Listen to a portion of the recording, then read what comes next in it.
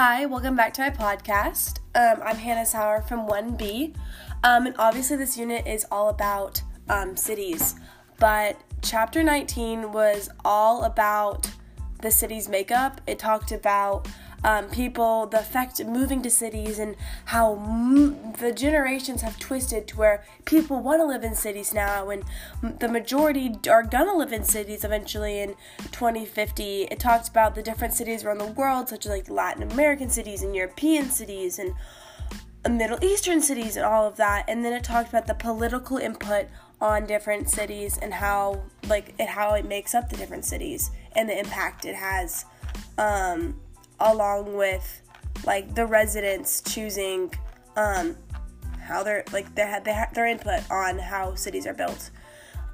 Two main points I got from this reading were obviously the political input on cities. The political input was very they have a lot of input, obviously, but like the local government, most of the city is provided by the government, such as like sidewalks and streets, and they're all under the city's jurisdiction.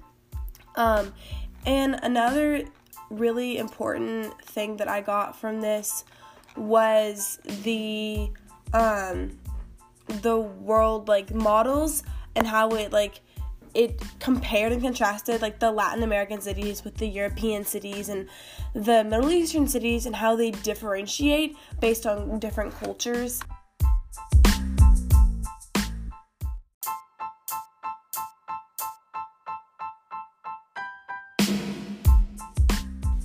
I believe that most of the majority of the population will end up living in cities, especially in the United States. You can see that with the Galactic City model as more highways are being built and HOV lanes and all the different technologies that are getting people to want to live in the suburbs in the city and not in the rural areas. I do think there's going to be a lot more growth and urge to go towards the city.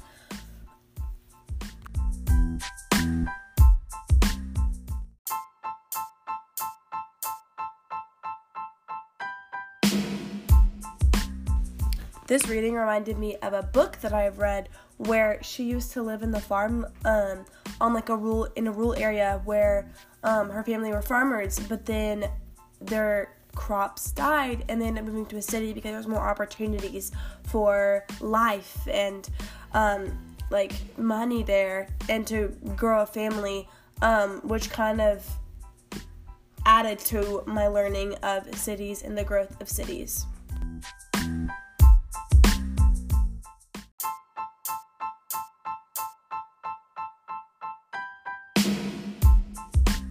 If I was to create a book cover for this chapter, I would probably call it The Contrast of Cities, with multiple different cities around the world, displayed in different ways to where they're all unique in their own way, but they all have the same basic structures. And always remember that the city is a place that never sleeps.